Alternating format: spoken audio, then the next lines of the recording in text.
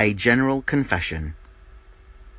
Almighty and most merciful Father, we have erred and strayed from thy ways like lost sheep. We have followed too much the devices and desires of our own hearts. We have offended against thy holy laws.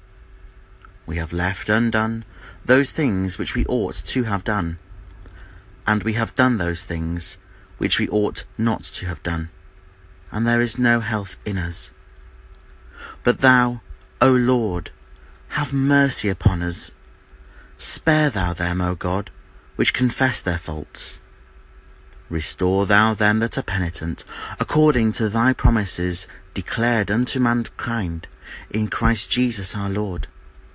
And grant, O most merciful Father, for his sake, that we may hereafter live a godly, righteous, and sober life, to the glory of thy holy name.